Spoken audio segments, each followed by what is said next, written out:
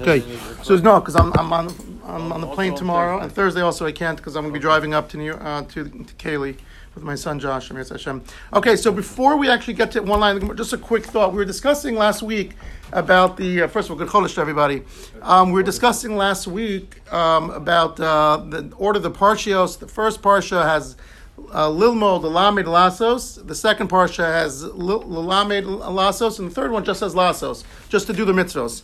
So we know that when we say the first and second parshios, we're supposed to touch the tefillin. We know that we're supposed to go ahead and hold the tzitzis for the third parsha.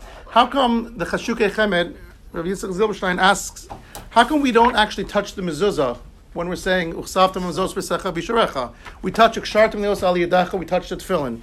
We hold the tzitzis when we say parsha tzitzis. How come we don't go ahead and stand up and touch the mezuzah? That's a terrible what?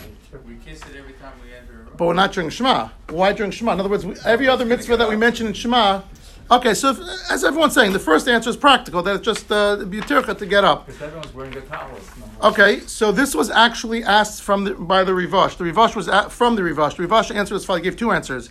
And he says, as everyone answered it correctly, it says it's not in front of him. You're in the front of the shul and you have to get up and walk 50 feet to the back of the shul to touch the mezuzah. It's not so practical. But he gives another reason. The Chashukei Chemed brings in the name of the Rivash. The other reason is, it says the whole reason we go ahead and we hold the tzitzis, because the tzitzis is supposed to engender and remind us of the Hara'iyah Kedei Shavadi Eschira, Uschartam's Kamitzvos, the Mantiskor, so as you remember everything. There's a purpose in holding the tzitzis. When you see the tzitzis, you're supposed to remember the 613 mitzvos. Tefillin, we said last week, the reason why you touch the tefillin is to remind yourself that you're wearing them so that you don't have hesach hadas, you don't have a mental lapse in concentration. But he says when it comes to the tzitzis, when it comes to the mezuzah, it doesn't have any practicality. It's not going to impact you on Shema. So then he goes on to say, the nafka mina would be the difference between those two reasons is, if the first one, if it's just a question of practicality, then if you're sitting by the door and it's not a big tercha, you should theoretically get up and touch the mezuzah or kiss the mezuzah. But if it's the reason that there's really no inherent reason, it's not going to improve the quality of your Shema, it's not going to remind you of the mitzvos, so by touching mezuzah doesn't really add anything. And then Rabbeinu Yonah says one other reason. He says the whole reason while we're doing these things, we're touching the tefillin or the tzitzis, is to help us with Kabbalah Malchus Shemayim. What's the mitzvah of mezuzah? The mitzvah is when you go ahead and you affix it to your door, and when you leave and come into your house, so that you take your yadus with you, your religion with you, when you go into the real world. It has no real application to the actual tochen, content of Kriya Shema. So if the whole purpose of the mitzvah of tefillin is so that we touch tefillin, so that we remember that we're wearing it, we hold the tzitzis so that it reminds us of the mitzvos, that's integral to the part of Shema. But the whole reason we don't kiss the mezuzah while we're saying Shema, because it doesn't have any direct impact on the Shema itself. The reason for we put the mezuzah on the door is so that it reminds us when we enter or leave the house that we take the kedusha from our house and we try to bring it with us into the world outside. What's that again? Yeah, the Kabbalah, to establish. Yeah, exactly. Okay, now we are up to the last two lines on the bottom of Yudal and Beis. A fascinating two lines, really fascinating. We're up to Yudal and Beis, the second to last line. Amar Ula. Ula says, so two lines from the bottom, Yudal and Beis. Kol hakore Kriya Shema below tefillin. Anyone who recites Kriya Shema without wearing his tefillin, Ki'ilu made a dusheker ba'atzmo. It's as if he is giving false testimony. Amar Rabbi Chia says, Barabba, Amar Rabbi Yochanan, Kilu hikriv ola below mincha v'zevach below nesachim. He says, what is someone who says Kriya Shema without wearing tefillin, what's that comparable to? Someone who brings a carbon and doesn't bring the wheat, the flour offering that's supposed to be brought with it, or he brings the carbon, he doesn't bring the nesachim, which is the wine libations. There were certain carbonos that you had to pour wine. So if you have the scenario where you're saying Kriya Shema and you're not wearing tefillin, it's two possibilities. Ula says you're as if you're saying your false testimony because you're mentioning tefillin and you're not wearing tefillin Shema, or it's like bringing a carbon without the adjunct, either the flour offering or the wine libations with it. Anytime you have two reasons in the Gemara or two different sources, one must examine and analyze why is the Torah bringing two differences. or two different opinions, are there differences in both theory and in practicality? So taking these into account now, taking that thought process in how one approaches learning in Gemara, what are the two differences between these two opinions? It's as if you're giving false edus if you say Shema without tefillin, or it's like you're bringing a carbon but not the complete carbon. So it's interesting. Rabbeinu Yonah says as follows. He says, according to the first opinion, there's two separate scorecards. You're saying Shema, but you're giving false testimony. So you get the mitzvah of saying Kriya Shema, but you also get an avera of giving false testimony. We'll see what that is in a minute. But according to the opinion that you're bringing a carbon without the adjunct, it's not that it's two separate scorecards. It's not two separate mitzvahs. It's one mitzvah, bring a carbon. You just did not do it in its completion. So the corollary would be that you said Shema, you just not complete the mitzvah the way it was prescribed. As opposed to the first opinion, Rav is saying that no, you said Kriya Shema, you got the full mitzvah, but you also committed an avera. Two separate scorecards according to the first opinion. If you say Shema without tefillin, it's as if you're giving false edus. So you got the full mitzvah of Kriya Shema, but you also did an avera. One and one. One and one. As opposed to the second possibility, if you just didn't bring the carbon completely, it's like saying Shema, but there's a little pagam, there's a little blemish, so you fulfill the mitzvah, let's say 80%. What happens if you cannot do it? Oh, so let's see that. In a hospital. Perfect. So let's see that in a second. So we're actually going to discuss that in a minute. Right. Very good. Correct. I was wondering about that. Do you get any? You get a schar, but you're not doing the mitzvah in a mufkar. You're not doing the mitzvah b'shlemusa. They're not doing the complete mitzvah. That's a separate question. You're asking a question basically, and which is we'll get to that, God willing, at one time. Let's just say, for example, I don't want to get off topic, but if you do a hider mitzvah by esrog, is hider mitzvah now part of the mitzvah of esrog, or is it separate and distinct? I did the basic mitzvah. I bought a very non-mehudar esrog. I bought a $5. It looks like a lemon. It's not puzzle, but it's just not mehudar. So did I fulfill the mitzvah of esrog, and I just didn't fulfill the mitzvah hider mitzvah? Or does hider mitzvah become an integral part of the mitzvah, and therefore if I didn't do hider, I didn't do mitzvah? It's almost like what we're saying here, right? Is there partial credit for a mitzvah, basically? So, I mean, whatever. I don't want to get into it, but I have something to say. Okay. So now, it's interesting. The Gemara in Menachos says that Amar lo Rabbi Meir, v'alo adam maybe zivcha hayom l'sachav ad yud yomim. So again, comparing now these two possibilities, the second possibility states, someone who says Kriya Shema without tefillin is equivalent, is tantamount to someone who brought a carbon but did not bring either the mincha or the yayin or the nesachim. The Gemara in Menachos says that one could bring a carbon and delay bringing the nesachim, the wine, up to 10 days. So the equivalent to be, if you're comparing that to Kriya Shema, that would mean basically that you can say Kriya Shema now, put tefillin on a day or two later, and it'd be okay. Is that logical? Again, this corollary, this comparison is very challenging. Because it would mean, because the Gemara says you can bring the nesachim, the wine libations, up to 10 days after you bring the carbon. So taken to its logical conclusion. But is the carbon that you need to bring the wine libation for a daily carbon? No, let's assume it's... See, that's where it's different because... we're going to get to that. Excellent. We're going to get to that. But the question is, Jeff's point aside, you were miskaven to have Shlomo Kluger in a second. Very good. You earned your name, the Rive. So basically, if it can be brought 10 days later, that would mean that you'd be able to say, put the tefillin on 10 days later, and that's a big problem. So you can explain the following. Is the second act, in this case the wearing the tefillin, or bringing the wine libations, how is it connected to the first act, saying Shema, or bringing the carbon? That's really the critical point. How can we go ahead and... So if you say Kriya Shema, and then you say tefillin, put tefillin on 19 hours later, would anyone assume that the tefillin that you're putting on 19 hours later was in retrospect connected to the... Colin's shaking said no, correct.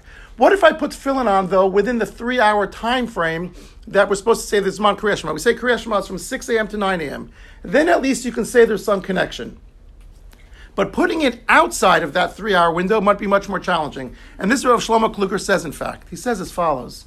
He says that the difference between the wine libations and the Kriya Shema, the tefillin, is tefillin, to Jeff's point, is a mitzvah every day, all day long. The nesachim, in a vacuum, no one just brings wine libations in of itself. When you bring the nesachim of the wine, by definition, it's tied to the carbon because it's only part and parcel of mitzvah. A wine libation can never stand on its own 2 feet. It has no significance. It's only brought as part of a carbon. Tefillin is a separate mitzvah than Kriya Shema. Of course it could stand on its own. So if you don't do it in the right time frame, no one would ever assume that the tefillin are tied to the Kriya Shema. Does that make sense? Because each one is a separate mitzvah, could stand on its own 2 feet. It's just that the Chachamim went ahead and said, do it together. So if Shlomo Kluger doesn't like this comparison, which means basically, practically, if you were to put tefillin on 8 or 9 hours later, based on this comparison, it really wouldn't work. No one would, you'd still go ahead and not complete the mitzvah of Kriya Shema entirely. Many people put it on a mincha. You see, but they say another Kriya. Perfect. There's a question whether you should just say you should say Shema again. There's a whole question on that. We'll get to that. But the question is, so if you really take, according to these 2 different opinions, if you say Shema and then put tefillin on within, let's say, an hour later, if you say that you're meyed eidu sheker, that you're giving false testimony, because at the time that I'm saying Kriya Shema, I'm not wearing tefillin, it really shouldn't matter if you put tefillin on an hour later. At the time that I said Shema, Kshartu nos alidacha, I wasn't wearing tefillin. That's meyed eidu sheker. I'm giving false testimony.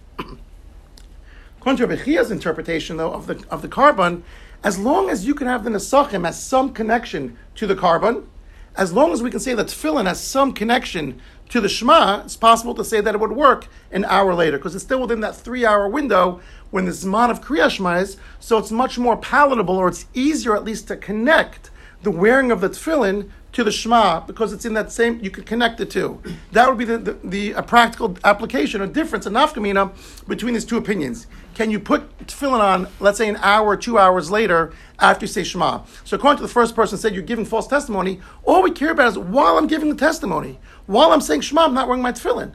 So I would violate this prohibition. But if you say the comparison is 1 to carbon, and you can bring the nesachim up to 10 days later, and the nesachim, the point is, as long as it shows some connectivity, some relationship to the carbon that you brought.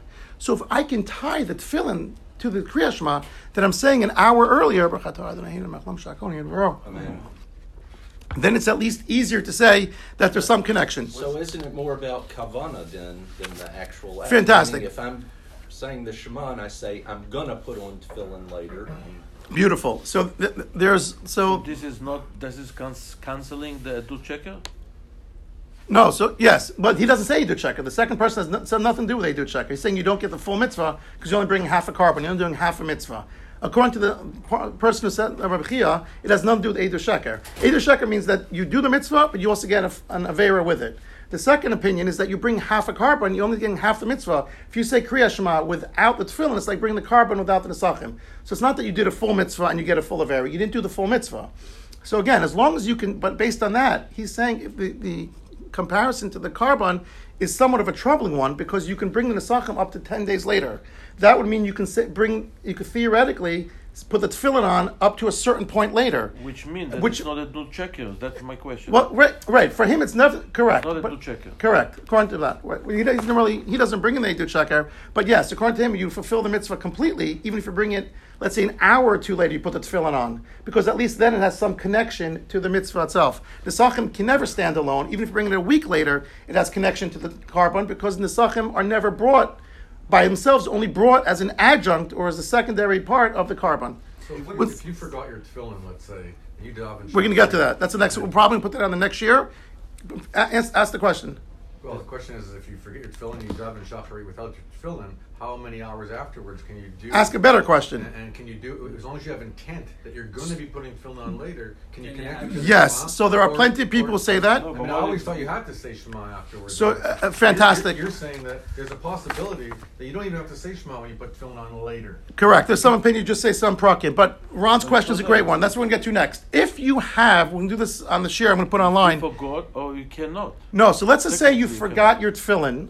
Let's say you forgot your tefillin at home, and you're not going to get it for another 20 minutes, and you're going to miss. Is it better to daven Kriya Shema with tefillin, or to daven Tefillah b'tzibor? What should you do? So you're at the 9:15 minyan, and then you realize you just came from Boynton Beach, and you forgot your tefillin. So your spouse is going to bring the tefillin. By the time she comes and reaches 9:45, 9:50, you already missed Tefillah b'tzibor. The minyan is past Shemona Esrei now.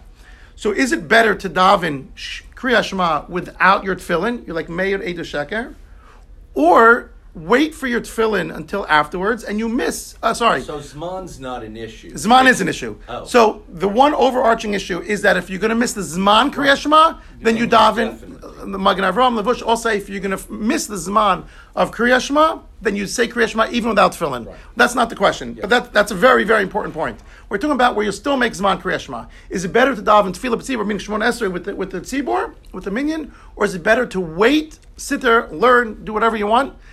And then once your spouse brings the tefillin, to don tefillin, and then say Kriya Shema. That's a good question. Oh well, then you tune into the shir. Now, it's interesting, by the way, to what you guys said. Just two more points. The Meiri says the only time it's a problem not wearing tefillin while reciting Shema. I think someone mentioned this. If one does it in a disparaging or rebellious manner, if there are compromised circumstances and he's not able to wear it. Or if someone, let's just say, has a GI ailment and he can't keep a gufnaki, he can't keep then obviously that's not what we're talking about. That's not considered being made Eidah Sheker. There's a compelling reason why one is not wearing the tefillin. We're talking about under normal circumstances. If you do it in a rebellious manner, then that's considered being made Eidah Sheker, giving false testimony. The last point, just very interesting, before we get to some more stuff in the next year. And the Maharsha gives a very, very interesting reason why it's considered false testimony. We know that if you have an obligation to give testimony and you don't, you're not allowed to sit idle. So there are three signs that we did. There are three osos, three mitzvos that we have that serve as a sign of a bris between us and Hashem. What are they? Mila, Shabbos, and Tefillin.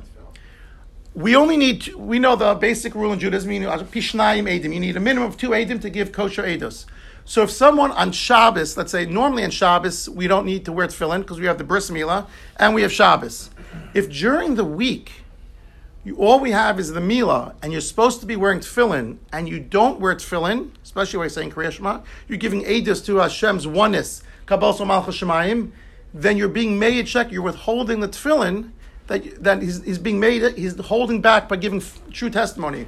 Because true testimony needs two witnesses. And you're holding back the second witness. The only witness you have is the milah. So by holding back the tefillin and milah will be 2 osos, will be 2 edim, giving testimony that Hashem is one, Hashem echad. The fact that Maharsha says that you're not wearing tefillin, you're holding back. If you know edus, you're supposed to come forward. But by not wearing the tefillin, that's why you're considered giving false testimony. On Thursday, I'll put up, either tomorrow or Thursday, I'll put up the next year so that when we come back, fascinating question, what Ron asked, we're going to discuss that. And I just want to show Hashgacha Prat. This is amazing. I won't be able to show you over the video, over the share, the audio share. These are pages, almost like the BRS Weekly that when I was in Gush 30 years ago they put out. I have 4 volumes of. It's called Daf Kesher. It basically kept everyone who was in the army in Shana Bet and Shana Dalid in touch with the yeshiva who were 1st, 3rd, and 5th year. I have 4 volumes of this, and anytime I buy new Sfarim, since I don't have room in my house, I have to take out old Sfarim. So on Shabbos, I was going to part with these. I opened these up, and I thought I haven't opened these up literally in 25, 30 years. So I went through, I had 4 of them. So I opened up, this was the 3rd one I opened. There was only one shir that was checked off. What does that say? Ma'adif, what's preferable? Is it better to daven with tefillin, with a tzibur, or not? I checked this off. I probably read this 30 years ago. This is the topic that we were discussing today, so I looked at it, Motzei Shabbos, I wrote it up. It's staying on my shelf. Not to get rid of it. Oh, is that crazy? The one share I looked up 30 years ago was the one that we're speaking about today, so I decided this was a sign from God. Don't throw away your old Sfarim. All right, we'll pick up Mitzvah next week, but I'll put a share on to finish this topic and the last couple topics before we get to the Mishnah. Have a wonderful day. Good Chodesh.